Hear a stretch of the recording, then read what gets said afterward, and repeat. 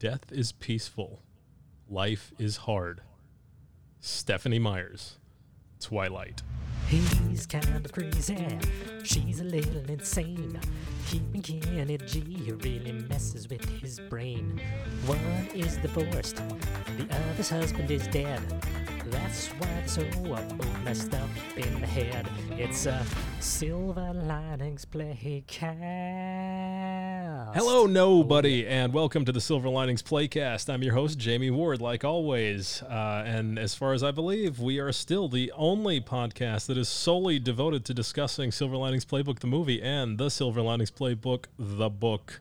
This week, we have a very special guest that I am very lucky and privileged to have on. He is an author of 2 books. He is a comedian. He is a new TV writer. And the biggest credit of all, he is one of my best friends. We have toured all over the place. Mr. Conrad Bromberek, how are you, sir? I am doing great. Just had some tuna mac and cheese, and I am ready to go. That sounds delicious. What kind of cheese was it? It was a Kraft mac and cheese. Just add tuna and then broccoli and carrots and green onions and garlic sautéed up beforehand. Well, that's a lot of stuff. That's kind of crazy how the dish is called macaroni and cheese, right? And and that's all you said, macaroni and cheese and tuna. And then I ask you about the specific ingredients, and then you start listing a whole bunch of stuff.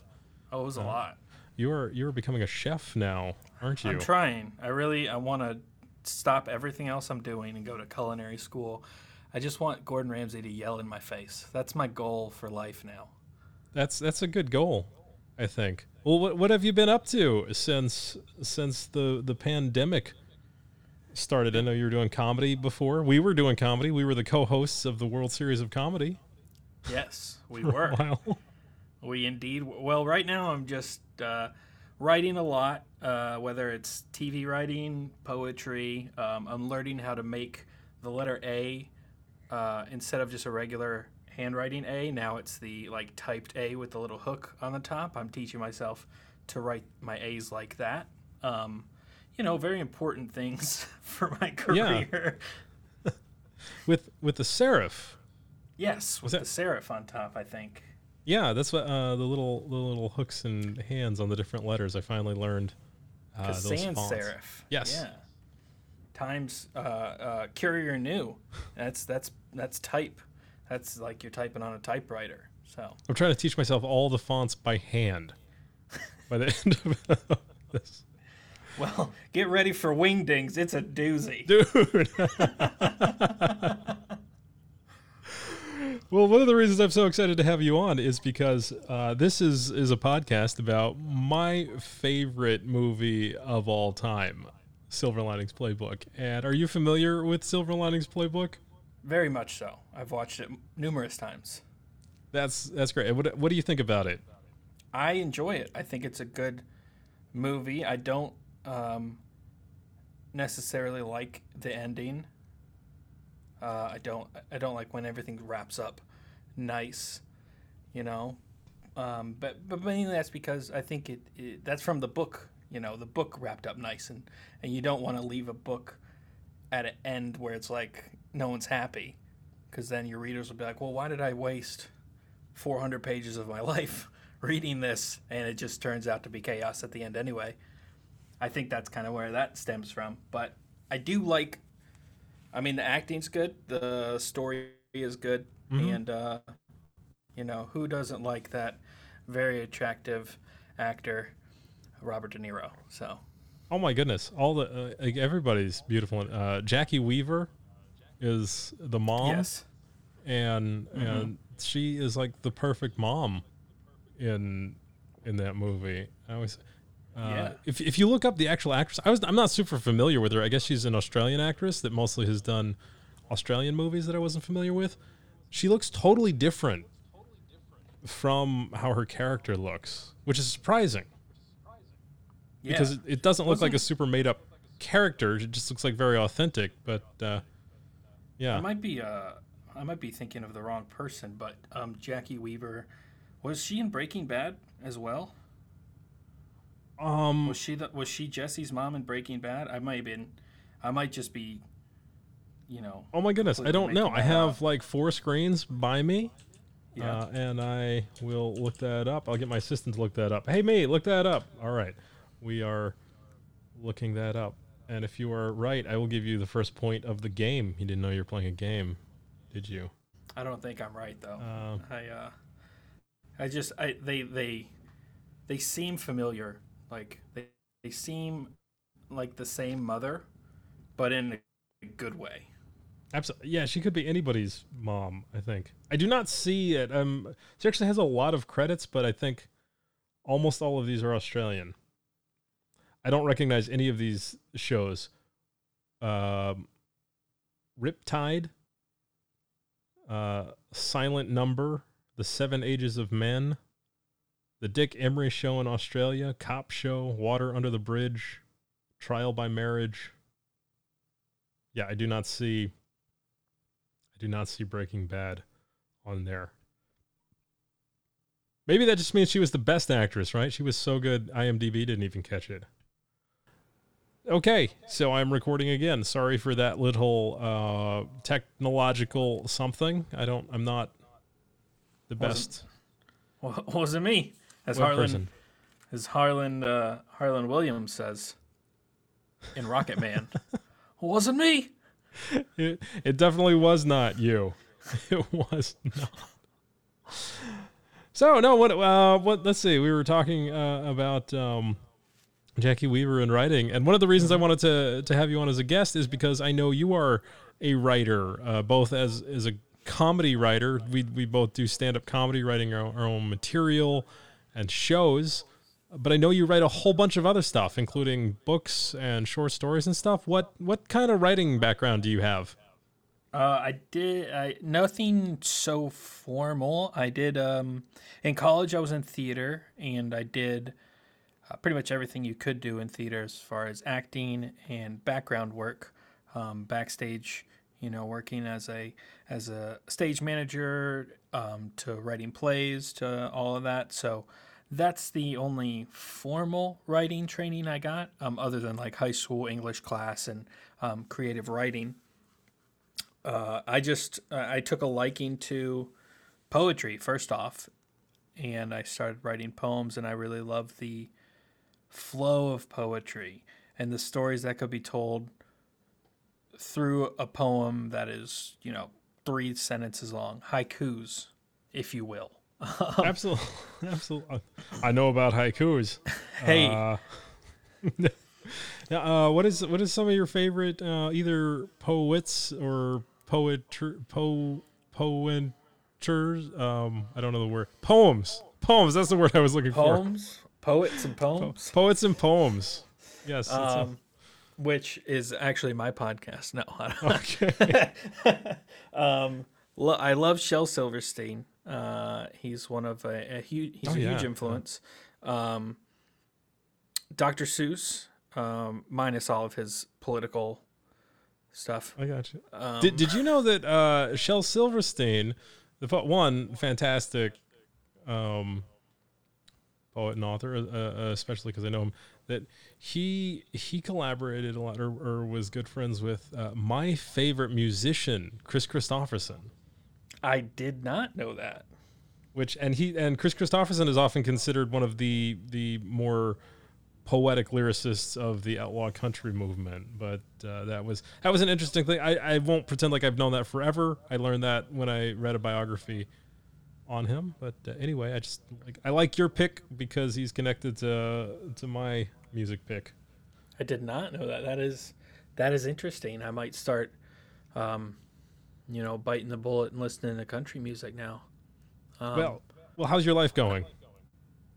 Bullets. I have the bullets, just not biting them. Well, then come on over. That country music will put you across the edge. I also like the classics. Like I like people who break the norm. Like they know the rules and then they break the norm. Like E.E. Cummings, I love him. Not just because his name's hilarious, but because his poems. E.E. Yeah, E.E. He's like E.E. like Mini-Me in Austin Powers. he one of my favorite poems by him is The Grasshopper, and it's not even a good poem, and I don't even remember it. But the way he wrote it on the page, it was in the shape of a grasshopper, and that was so cool to me as a child. Yeah. And then like Sylvia Plath, Edgar Allan Poe, Dark. I like Edgar Allan Poe because he's not only a poet, he writes short stories, short, almost H.P. Lovecraftian stories. Yeah, Sylvia Plath, you say? That's an interesting author. Have you ever read The Bell Jar? I have, yes. Way back. I haven't read it recently, so don't Fair quiz enough. me on it. Here's the thing. If you had asked me last week if I had ever read The Bell Jar, I would say no. But last week I read The Bell Jar. And one of the interesting things about it is, so the book that Pat is reading in the movie, Silver Linings Playbook, is A Farewell to Arms by Ernest Hemingway.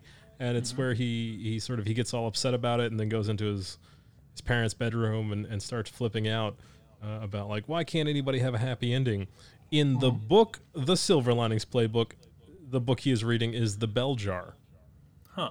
And I think that's an interesting change that happened in between the book and the movie, A Silver Linings Playbook. And I was trying to think about that, and one of the things I think that's really interesting is that the Bell Jar was, I mean, even if you can't remember specifically, generally, about a woman's mental breakdown and that she gets institutionalized and stuff. But I think it's sort of there's a lot of metaphor and crossover to the themes in the movie Silver Linings Playbook from that book.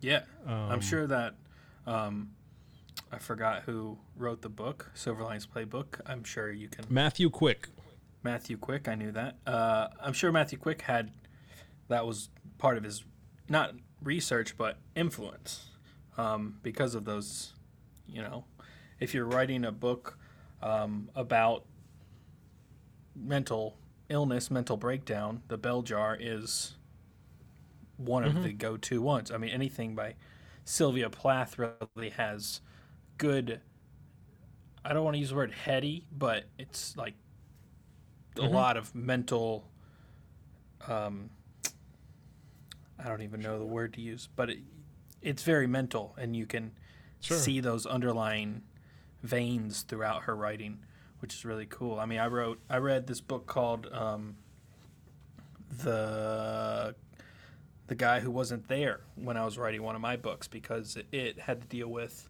seeing people that weren't there, and that's in one of my books. That's one of the stories behind it, is that there's actually not, that person's not there. Tell me about your books. I've read them, and they're great, and anybody, we'll have links in the show notes to where you can get those and information about them. But from the author, tell us about the books you've written. One of the poetry book, Cute and Deep. Love the title.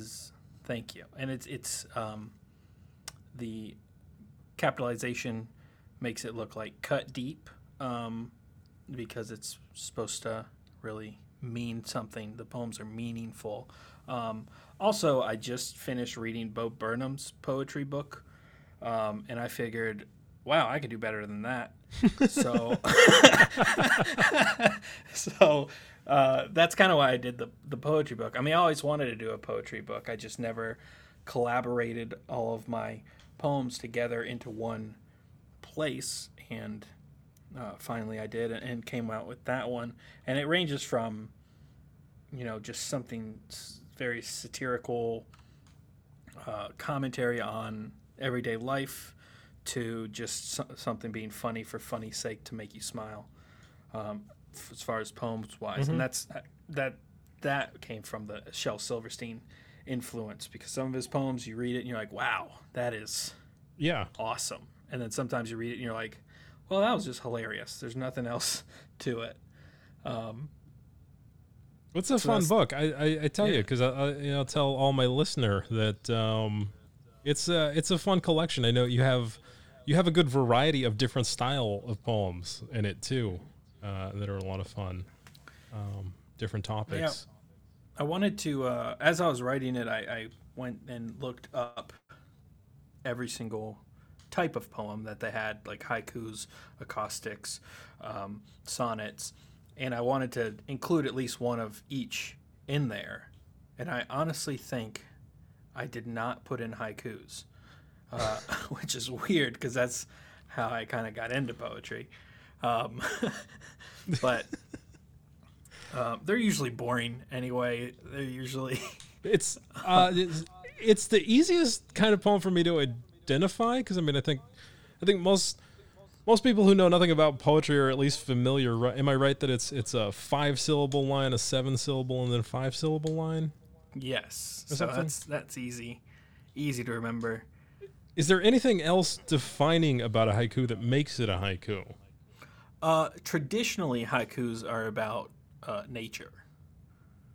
Okay. So yes, you can have a 575 haiku about whatever, but for it to be a true like haiku, it has to be somewhat about nature. I hate to say this, but and this is not about you. This is about the genre. I think I have always found haikus boring. Yeah, no, I said it. They're boring. They're like there can be fun haikus, but I prefer limericks because limericks are kind of that. They have that style, that rhyme scheme, and it also fits well into song. Mm-hmm. I think that's part of the thing about the haiku too. That it from what I've seen, and to be fair, I've never read like master haikuists, but I feel like it's when I see them written, it's so much about somebody was fulfilling the format that I've never read one personally that really spoke to me as like having an interesting story message. And maybe that's because it's too short and I haven't read the best of the best when it comes to haikus. But there's other poems which I have enjoyed immensely because I've thought they were great, but they were a little more robust as well. Or something like what were you saying? The Grasshopper is one of your most memorable. Yes, from E.E. Cummings, and it, like I said, I don't even remember the name, what the poem was about. Obviously, it was about a grasshopper, but I don't remember what the grasshopper was doing.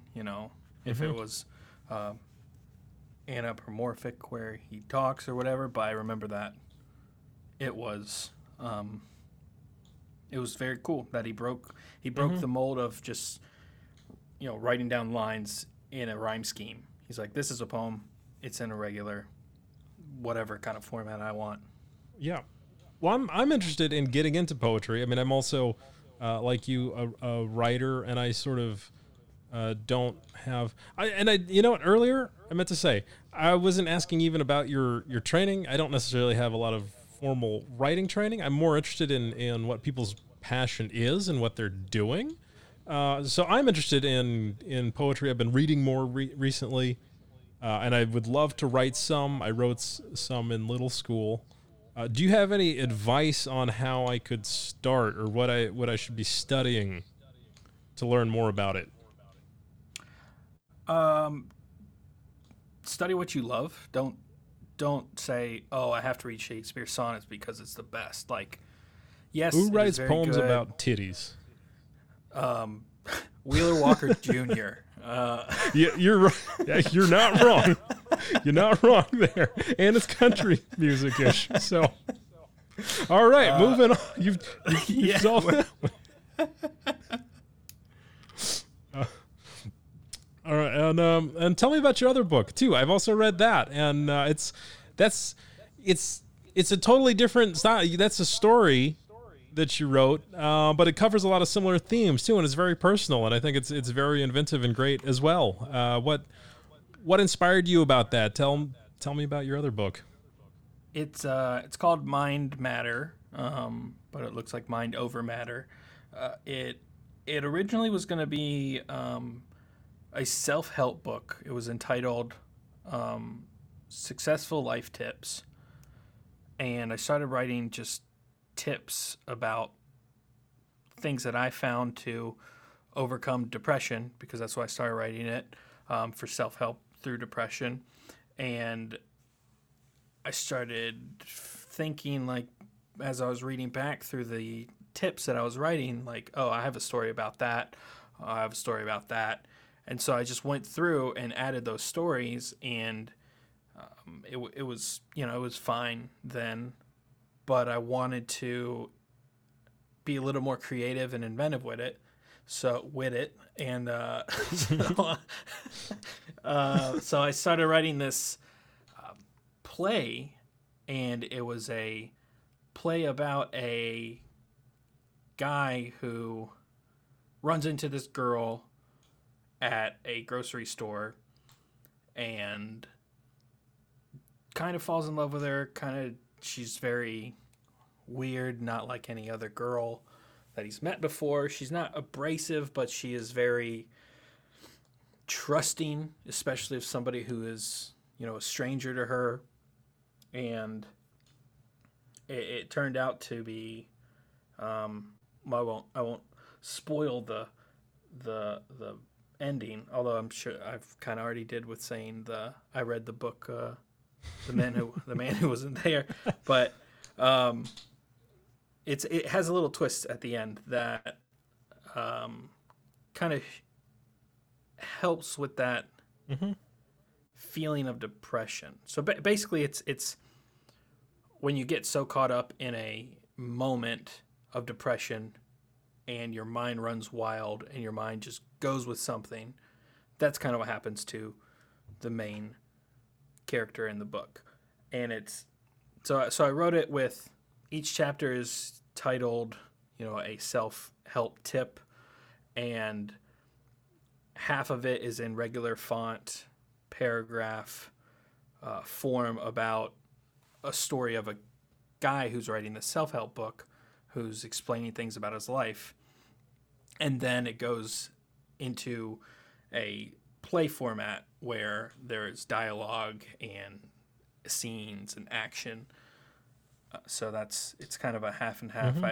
I wanted to make it into an actual play or a short movie and be able to tour it around with like talking about depression and mental health and being, mindfully healthy. And that's, then COVID hit. So, and just fixed everything. So, yeah. So don't have to worry about anything because all the schools are shut down. So he's just giving away free copies now because nobody else needs it, or actually, no, probably needs it more than ever. So make sure to pick up a copy of. I have a bunch. Book. This is the perfect timing. So I'm really yep. I found it really easy actually to make like if you're thinking about writing or doing a book. I know that you want to eventually do something like that. Amazon was really easy to do it. Like it's basically a self-printing. They do handle all the printing and stuff, and I wasn't ever looking to get rich off of this stuff, but you do get royalties from it. Yeah. They take a cut of paying to have it printed, and then you get a cut out of that. So it was way easier than I thought to get a book published. So my credit I'm basically just downplaying my credit as an author. Self-published. Well, this is fine. You read the War of Art, right? Yes. And that's a book that you and I have talked about briefly, just as buddies in our conversation, which I think is such a great read about removing all those obstacles and really highlights the difference. But there's an infinity of difference between somebody that has an idea for the best book in the world that will ever be written and never writes it, and a person that actually writes anything. And you did it twice.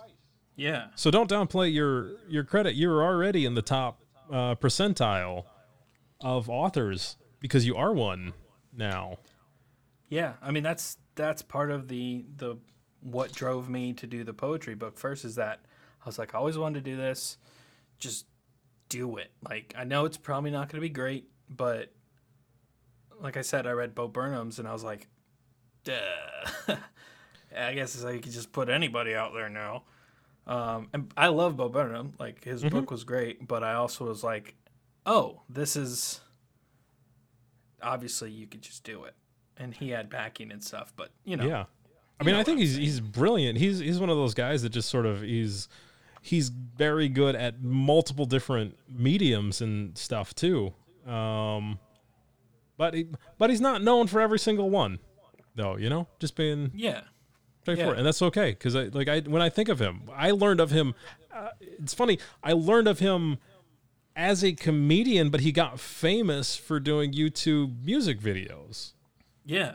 Which a lot they of were funny. Comedians are sort of snobby and will be like, oh, that's not real stand-up. But I know you and I both sort of have a much more open-minded view towards entertainers, too. Yes. Because we both have a huge love for I know one of my favorites, Steve Martin. Yes. Who was just a magician and musician. I think one of the most fun comedians of all time. I mean, there's that's a huge list. It's a very difficult list to put together of who I think is the best comedians of all time. I don't even think it's necessary to rank comedians. It's fun conversation, but I mean, it's different. I love comedy because it's such a diverse art too. Yeah, it's personal. Mm-hmm. So just like writing and poetry, it's personal. As soon as you read something, I know for a fact that someone else is not going to take it the same way I took it. And that's how I feel comedy and entertainment is. That's why the two of my top 3 favorite comedians never consider themselves really comedians. Who were those? Andy Kaufman and Steve Martin. Absolutely, yeah. They were like, we're entertainers. And yes, we get people to laugh and people call us comedians, but I'm trying to entertain people. And that's all I want to do is entertain. And I wrote us a haiku, by the way. Oh, did you? Yeah, I wrote us a haiku for this. Lay it on me. I am with my friend. We are doing a podcast. We'd rather gamble. I always thought that haiku was the most boring of all forms, but you know what? You just changed my mind. Thank you. You're making huge moves on this podcast. Well, thanks for tuning into the final episode of the Silver Linings Playcast, because we can't go anywhere from there. He just changed my mind on... Next one is going to be the Silver Dollar Playcast. Ooh. Hey. Well, I know. One of the things I know about you is you do enjoy placing wagers on games of chance, my friend. I do. And they do that in the movie. So they do some sports betting. Yes, they do. And they do some betting on themselves. Oh, that's a good story. So, but do you have any favorite games to play of chance? Sometimes I eat a whole box of Fiber One bars before I go to sleep, and then just see what happens. Have you ever won that one? There are no winners in that Have you ever one. hit the jackpot? Oh, I've hit the jackpot. Coming up all 7s on that. Well, that's fantastic. There is a one gambling device that I enjoy. It is a game. It's I don't even know the name of it, but when you hit the button, it goes round. And that's the spin. Like, there's no reels or anything. You just hit it, and a little light jumps up, and you either win or don't win. And I like that direct feedback from it. It's not going to tease you and be like, here's a 7, a clover. No, it's just like, hit the button, loser. Does this sound familiar? That's it. Is that? That's me winning. White? That's me pressing the button. A lot. Losing a lot of money right every one of those rare sounds is you pressing the button. Yeah, I think $2 bets. I think I was doing $2 at that time because I was up and I was like, yeah, let's go max. I know. Kind of like, they do, like you said in Silverline's playbook, they go double or nothing. Absolutely. No. Oh yeah, I guess getting back onto the topic of Silver Linings Playbook, which by the way, it can still be a date if you order Raisin Bran. What do you think about that? That's my favorite line from the movie. That's when I fell in love with the movie, and that is Jennifer Lawrence. Do you remember that scene? I do. They were in the diner. Yeah, and oh yeah, you should remember it because I've also made you recreate that scene on several comedy trips we've taken. Yes, at a Shoney's. It was at a Shoney's.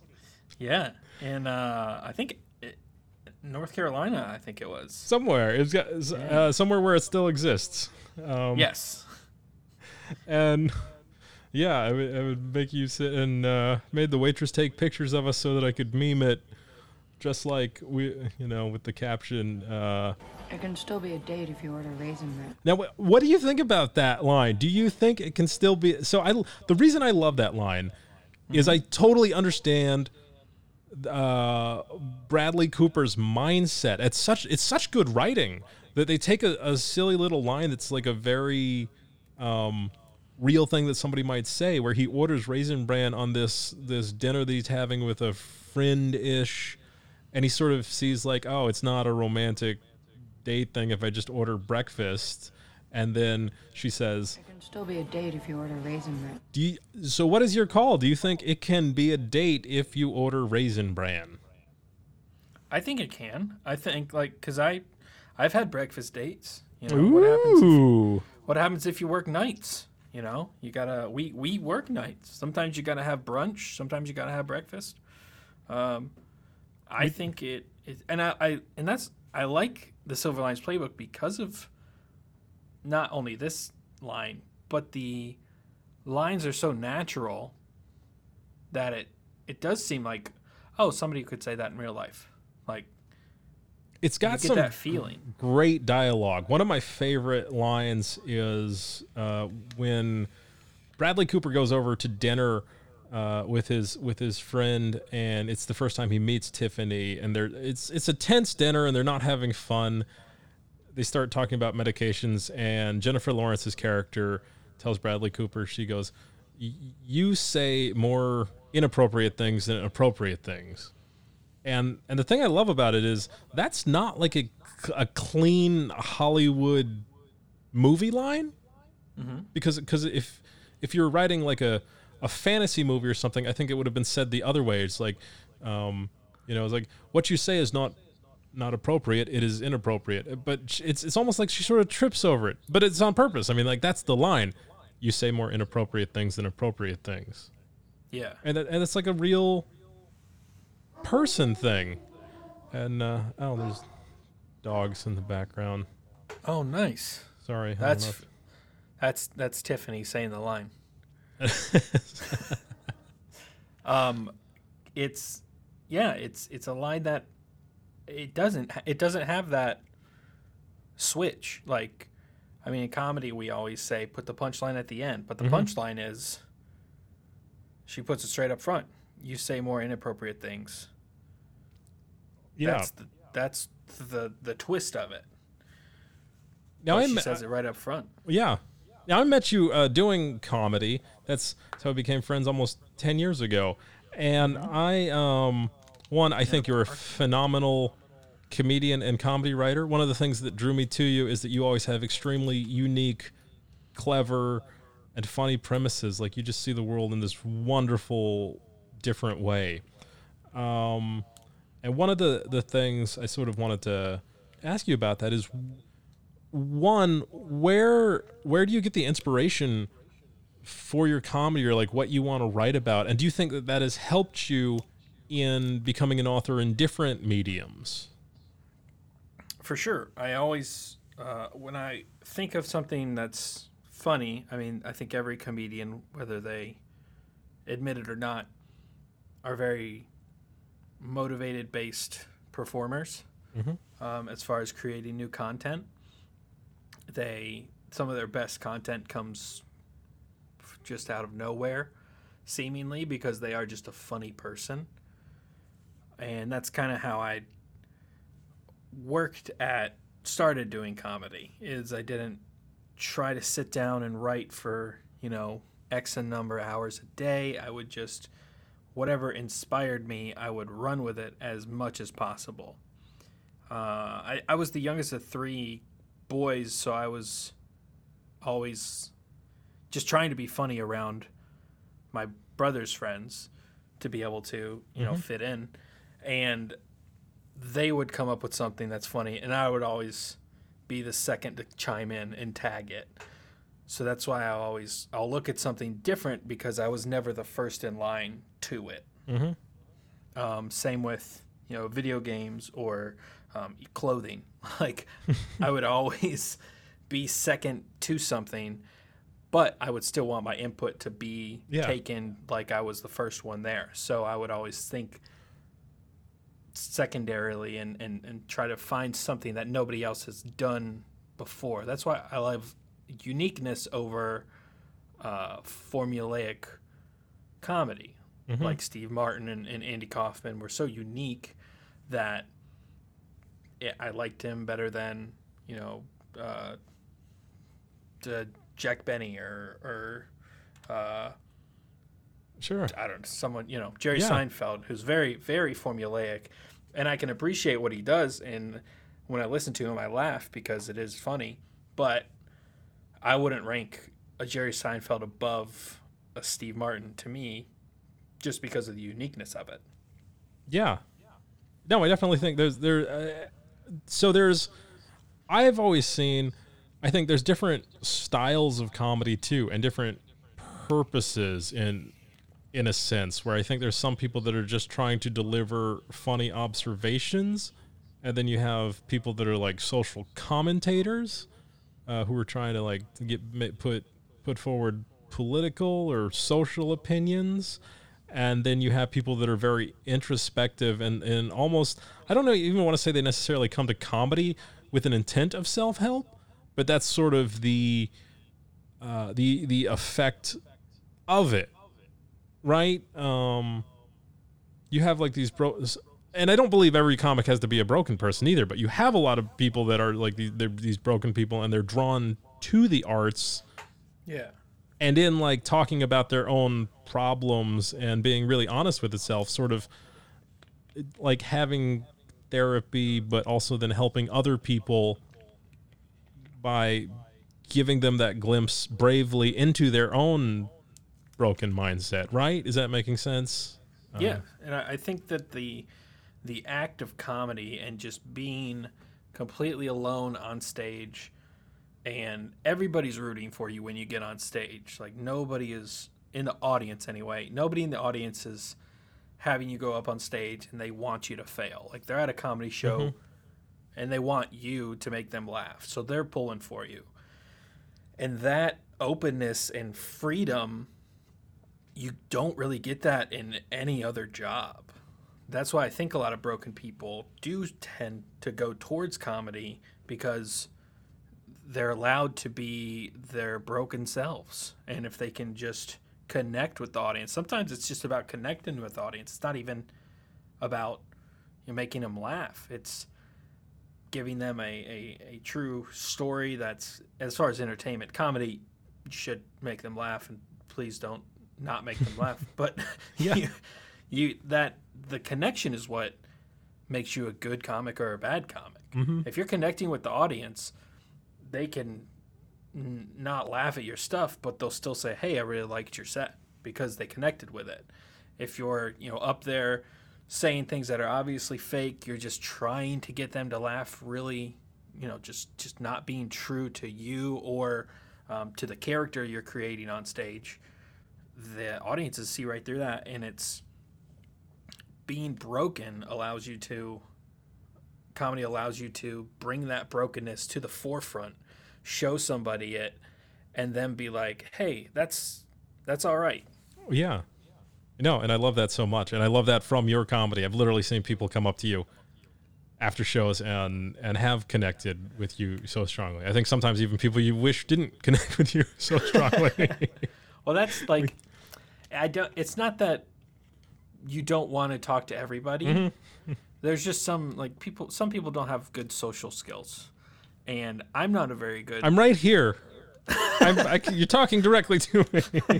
That's why I have a podcast. So it's like trying to connect with them and they just don't some people don't pick up on social cues. I mean, I don't do it all the time. Like I'm not a perfect person. Nobody's a perfect person. My act is not perfect. And have you seen The Cutting Edge with Moira Kelly? I've seen something with Moira Kelly. Perfect person. Okay, but you can continue. Sorry. I saw a movie with Cuba Gooding. You shut your mouth. But yeah, it's like you love that connection you make with them, and you love. Like I do anyway. I love that connection I make with them, and even those people where I feel uncomfortable because of how they're acting or how they're talking,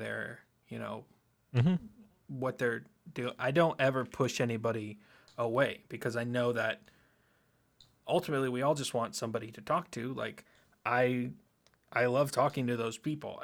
I even maybe even more so than like huge fans that are like, oh my God, you're so good. Like I want you to tell me a story about your life after a show. If I ever do a show again, I might just continue writing and not get on stage anymore.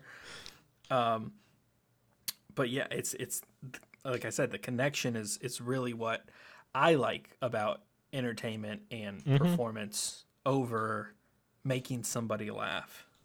So this is an interesting thing that I found, and I'm sorry, this has become such a.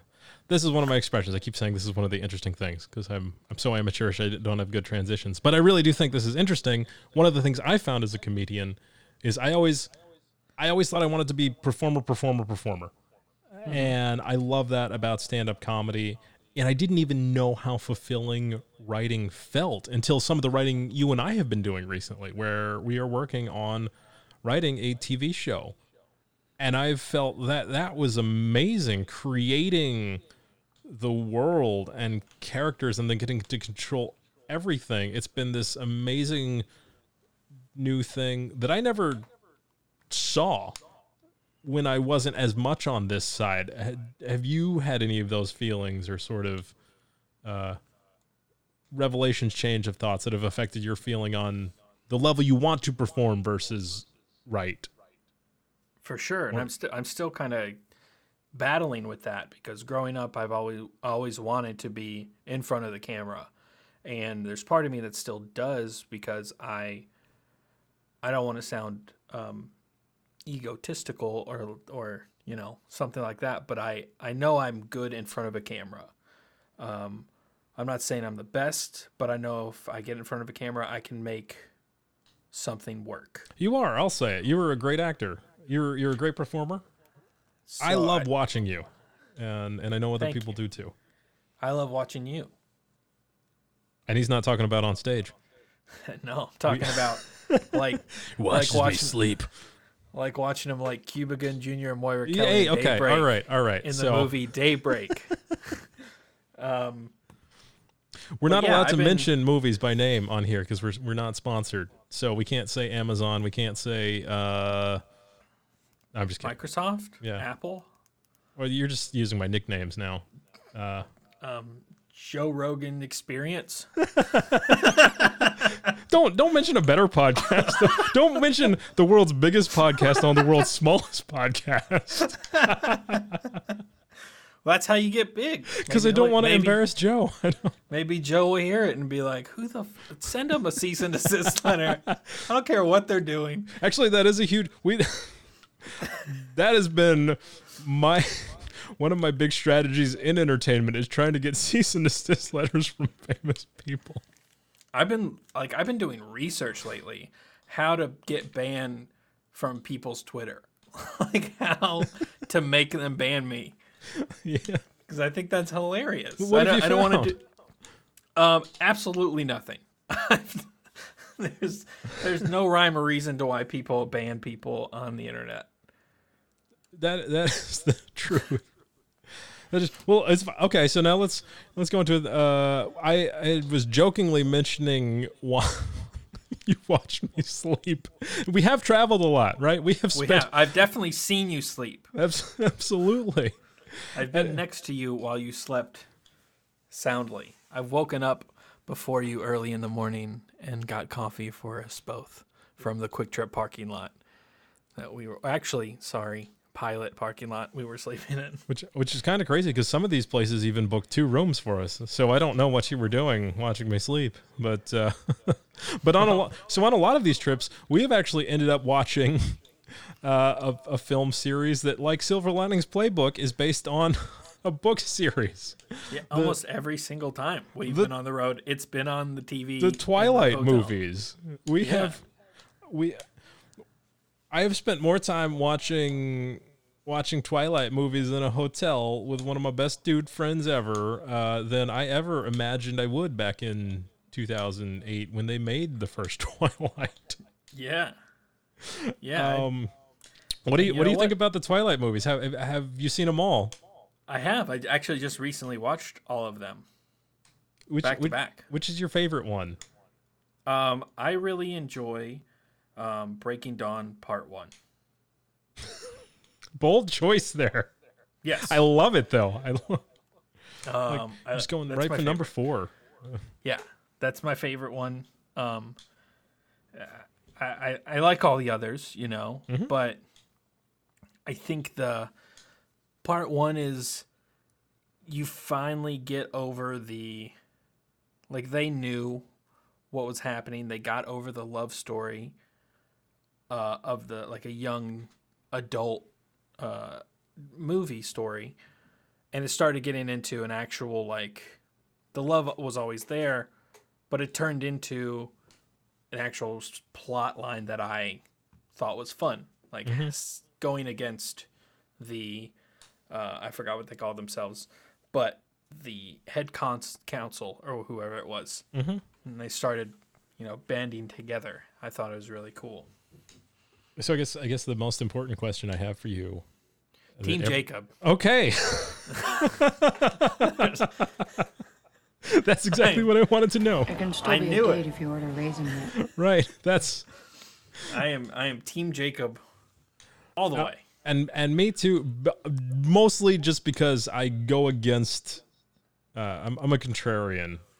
It's probably not it's for no other reason than I know most people would be Team Edward.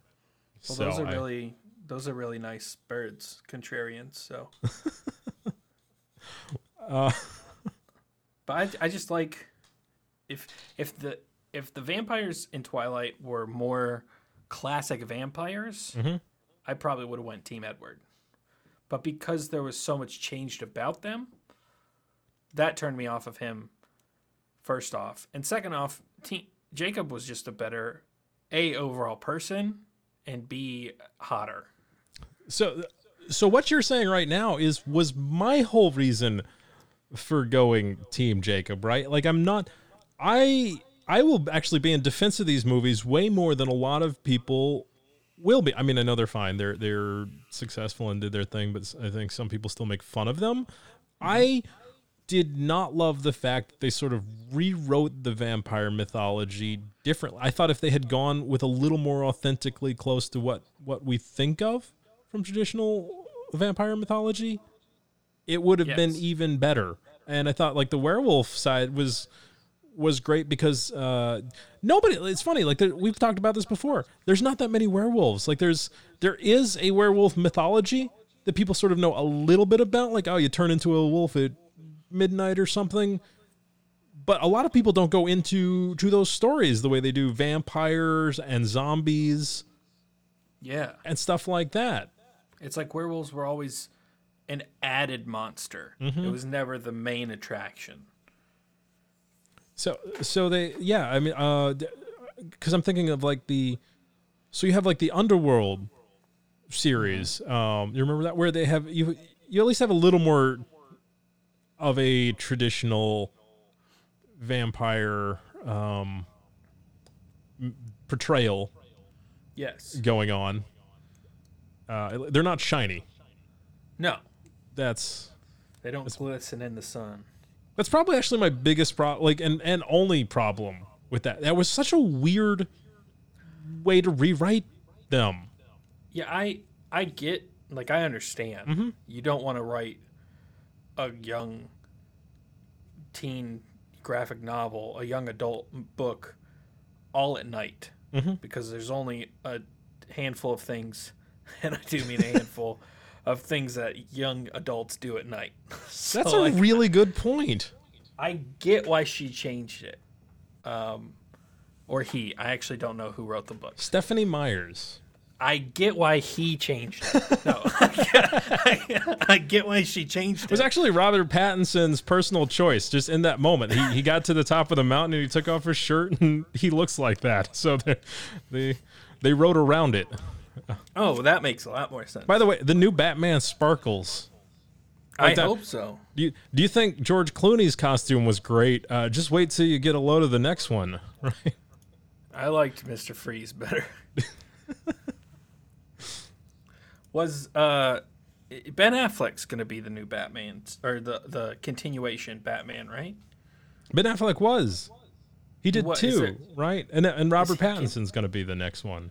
Oh, right. They decided that. Okay.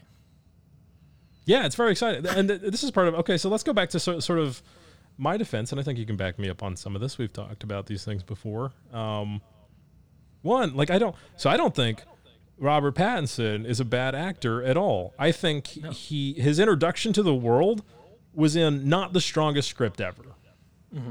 And that's not even to say that the Twilight movie was a bad movie. It's difficult to adapt a book into a screenplay. Yes. And so one of my favorite books. The movie was a garbage can set on fire, eaten by a pack of wild dogs, and excreted onto the face of a dead squirrel. Like, that's how the movie was. Well, name names. Aragon, the movie, was just so bad. The series, the Inheritance trilogy, or Inheritance cycle, it was going to be a trilogy, but he continued it onto 4 books, so he named it the Inheritance cycle. They just took the first book, made it into a movie, and I was so excited about it. Rachel Weisz was the voice of Saphira, which was the dragon. I was so excited. I love Rachel Weisz. She's an amazing actress, amazing voiceoverist, and they ruined the movie. And it was crazy because John Malkovich was in it. He was the king.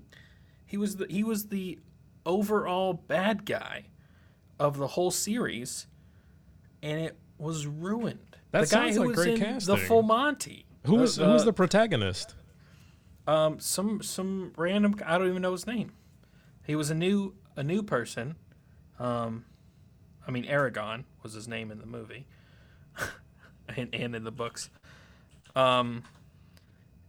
Ed Spielers. Oh yeah! Wow, this is a good cast. Jeremy Irons, Malkovich. Yeah, Jeremy Irons. Some other Jeremy people. Irons was one of, like, his trainer. Like, it was Robert Carlyle, who was in the Full Monty and 28 Days Later. Like, Jaimin Hansu, who I love his name. Yeah. It was such a star-studded cast, and I don't know how, but that guy's been in a lot of stuff too. How long is the book? The first book is 4 something. Okay, so even that, just estimating that high. Now, yeah, the Silver Linings Playbook is a little over 200 pages. It was a 7-hour audiobook. And even that, they cut a lot to make it into a movie. And I think sometimes that's some of the problems that you run into when you're trying to make a book into a movie. That just puts you in a very difficult position. I'm actually looking at the runtime. Aragon was 1 hour and 44 minutes, which is even a little short for like a fantasy epic like that. Yeah, it was actually close to 500 pages. I picked the book up. But yeah, adapting a book to a screenplay is difficult because they're different mediums. So the detail and everything that you put into a book, you can have. And Stanley Kubrick did this great, although I don't think he ever. Not off the top of my head that I know he adapted a book into a movie, but he did it great where he can show you a book with a picture. Like, he was that good. He was amazing. In filmmaking. And to do that with, some things you can do in a book that you can't do in a movie. Just because of the budget. Yeah. And B, it's just, you can't hide something from the viewer's eye in a movie, but you can hide it from their imagination in a book. So, what are some of your favorite movies? I know we're transitioning into writing for TV and that's so interesting too, because also I went to film school and I really wanted to write features. And I think when I went to film school, I won't say exactly when that was, but whenever somebody that's about 27-ish would have gone to film school. 86. I hate you.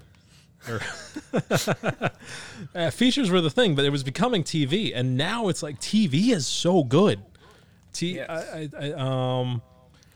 I think. Well, it was weird because I growing up, I guess I never differentiated between the two because it was still like, yeah, I'm 30. I'm older than you. Sorry, and I think that. Well, I love you again. When I was a kid, we had TVs, but I mean, there was the one that I used all the time worked sometimes and didn't work sometimes. We had an antenna, so you didn't know. I tried to watch the same things, the same shows, but it wasn't until I was in high school that we really had really consistent stream of television. So I never differentiated between a movie and a television show. I knew I always watched the I Love Lucy show before I went to sleep. But as far as entertainment value, I was like, oh yeah, movies and TV, that's the same industry. And now getting into it, I'm like, oh no, they are vastly different. If you're, you want to be a TV writer, that is way different than if you want to write movies. Absolutely. Yeah. From creating the story down to pitching your idea to having it created and produced is all different. And we could go on about that, but I want to play a game because we were running out of time. But I'll definitely have you back on to talk about that stuff. We are about to do a new segment that I have never done on before, partially because it takes another person for me to play a game. But we are about to play a game, and we're going to see if this works. Are you familiar with Cameo, the website? Yes. All right, well, we are about to play Cameo Corner. Cameo is a website where actors, film and TV stars, musicians, and athletes will give you a personalized message if you send them money. And so what we are going to do is, on Cameo Corner, I am going to ask you, I know you're familiar with Cameo already, I'm going to ask you to guess a celebrity and whether their service is available on Cameo, and then you have to guess how much they charge for one of those personalized messages. Now, I just brought up the website and it crashed. Okay. So do you understand the concept? Yeah, I have to guess an actor. Mm-hmm. Actually, so the categories they have of celebrities, they have actors, reality TV personalities, athletes, musicians, comedians, content creators, and basically anybody that might be hard up for cash that wants to make some extra money. Okay. And for those that don't know, I think the average price is ranging from $30 to several $1,000s for like a personalized video message for happy birthday or something. So you guess me a celebrity. That's the first part, and then if you get that right, we will try to find out if you can guess how much they are worth. Okay. For an example, I'll set the baseline for this so everybody knows. You can get Chris Tucker for $300. He will do a personalized message for you. All right. So, do you have a celebrity that you think might be on Cameo?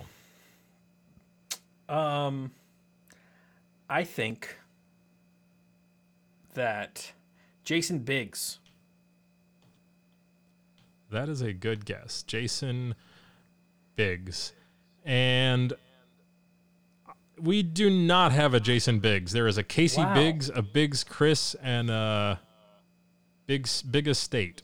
He is not doing anything. How is he not on there? He should be on here. I feel like this is maybe he just doesn't know about it.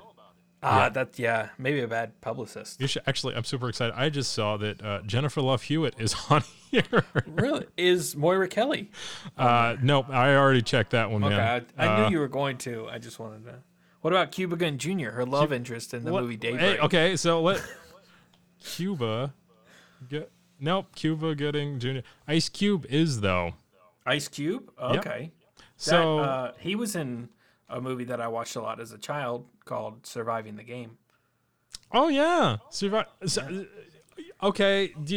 There was 3 like Surviving the Game-esque, the Most Dangerous Game-esque movies that came out this year too.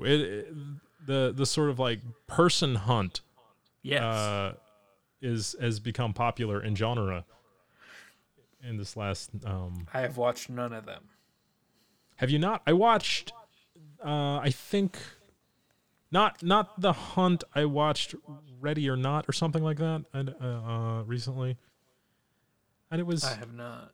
It was good? It was all right.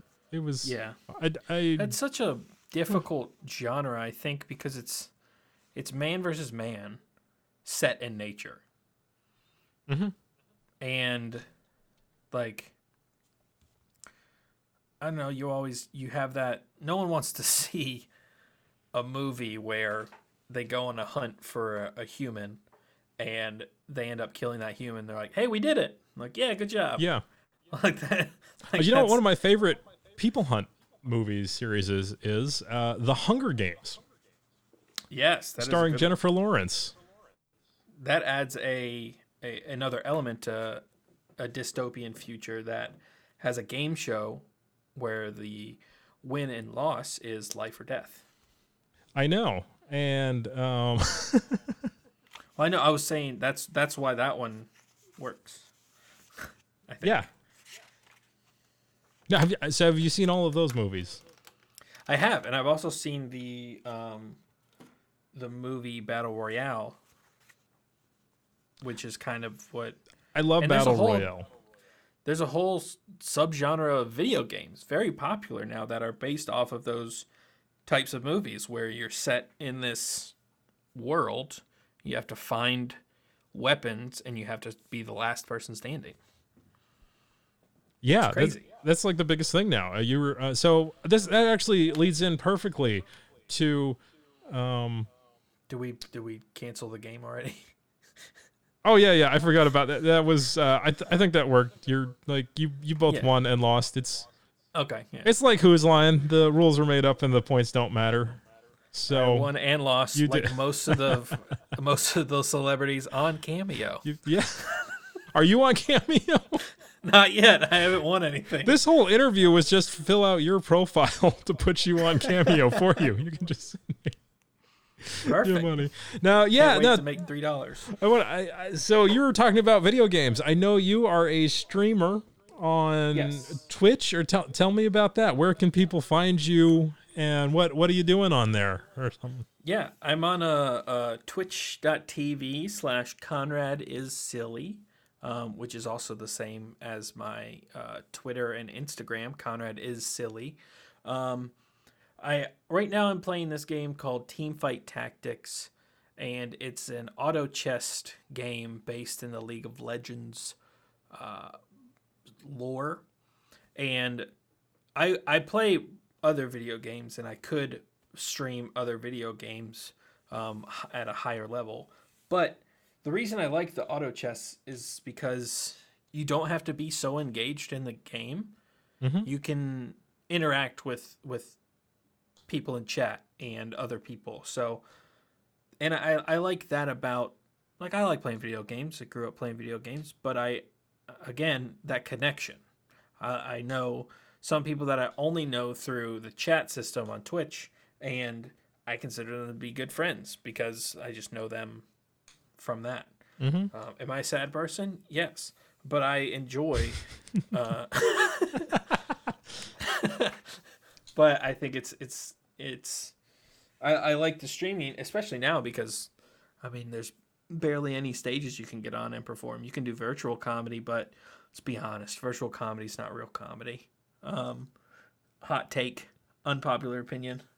No, I don't think you're wrong. So I think there is space for a platform to emerge for comedians to translate eventually, but I don't think they've found it yet. No, I think I don't think a Zoom call is it. It's not the same. They're trying to recreate what they had on stage, and what needs is somebody to come along and innovate the medium to create a new thing.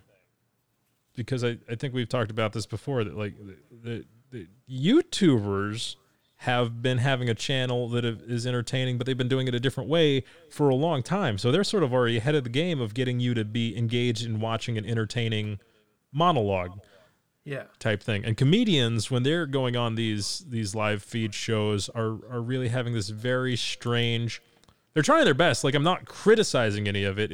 They're doing what they can, but I think they really need to reinvent our idea of what the show is, what an online comedy show is. Yes, because going and trying to do stand-up just on, again, the connection thing, just having it on a video, you lose that connection.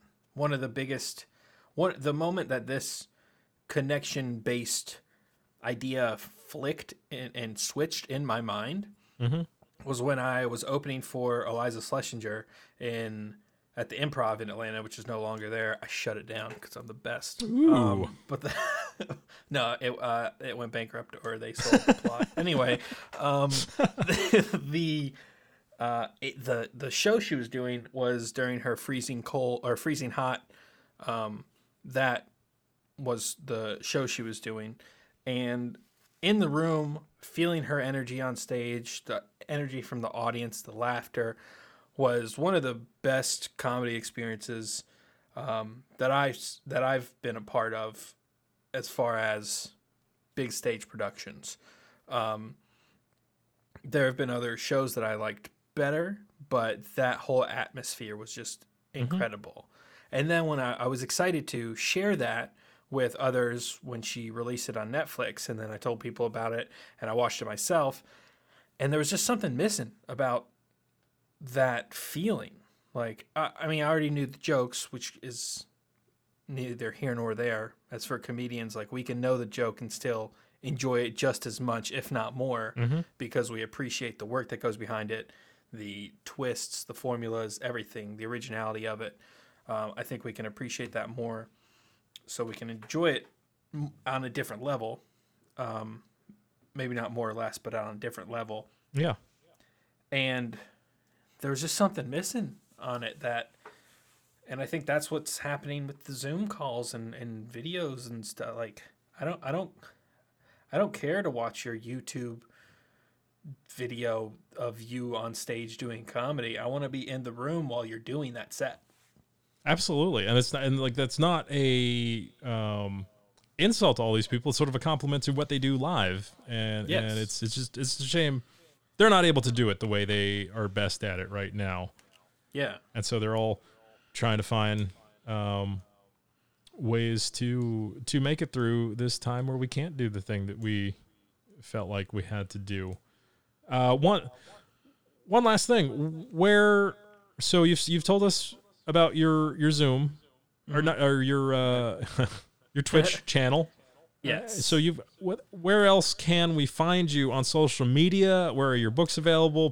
Tell me everything. How I could connect with you if I wasn't me and already knew where you sleep. Twitch, Twitter. I'm on Twitter and Instagram again at Conrad is Silly. The books you can find through if you type in Conrad Poetry on Amazon, you can find that. It's also on my website, which I haven't updated in so long, but conradissilly.com. You can see that I believe I'm still the host of the 2020 2020 World Series of Comedy. I am on my website, which is no longer, I'm no longer the host of that. But I will be the winner of it. And and so yeah, that's where you can find me. And also, like I said, I stream on Twitch. Usually Monday through Wednesday, to usually around 11 or 12 Eastern to like 4 or 5. So I know that I've seen you on there, and so I'm sorry if I had been more professional, I would have gotten some of that stuff ahead of time, so you could have just rolled into the titles of where you were. But anyway, it'll all be in the show notes. Mr. Conrad Bromberek, it has been absolutely fantastic having you on here. Thank you so much. Will you come back and discuss more things where we can actually discuss some of the writing, which I didn't even get to? Of course, I would love to. I would love to discuss writing, and we'll probably discuss writing outside of the podcast too. So if you want, PayPal us money, and we'll put you on a phone call, and you can listen to us talk about comedy that way. Absolutely. So hit that like and subscribe button. That's not a real that's just what I say because I watch too much YouTube, but this is a podcast. Yeah. But guys, thank you so much for listening. We are going to post this, and we'll be back with further interviews. Check in next week where I'm going to start working down Pat's reading list, his summer reading list for Nikki's summer reading that she assigned, with talking about some of those books. Until then, Excelsior, and we will see you down the road. He's kind of crazy. She's a little insane. Keeping Kenny G really messes with his brain. One is divorced, the other's husband is dead. That's why they're so both messed up in the head. It's a Silver Linings Playcast. Oh yeah.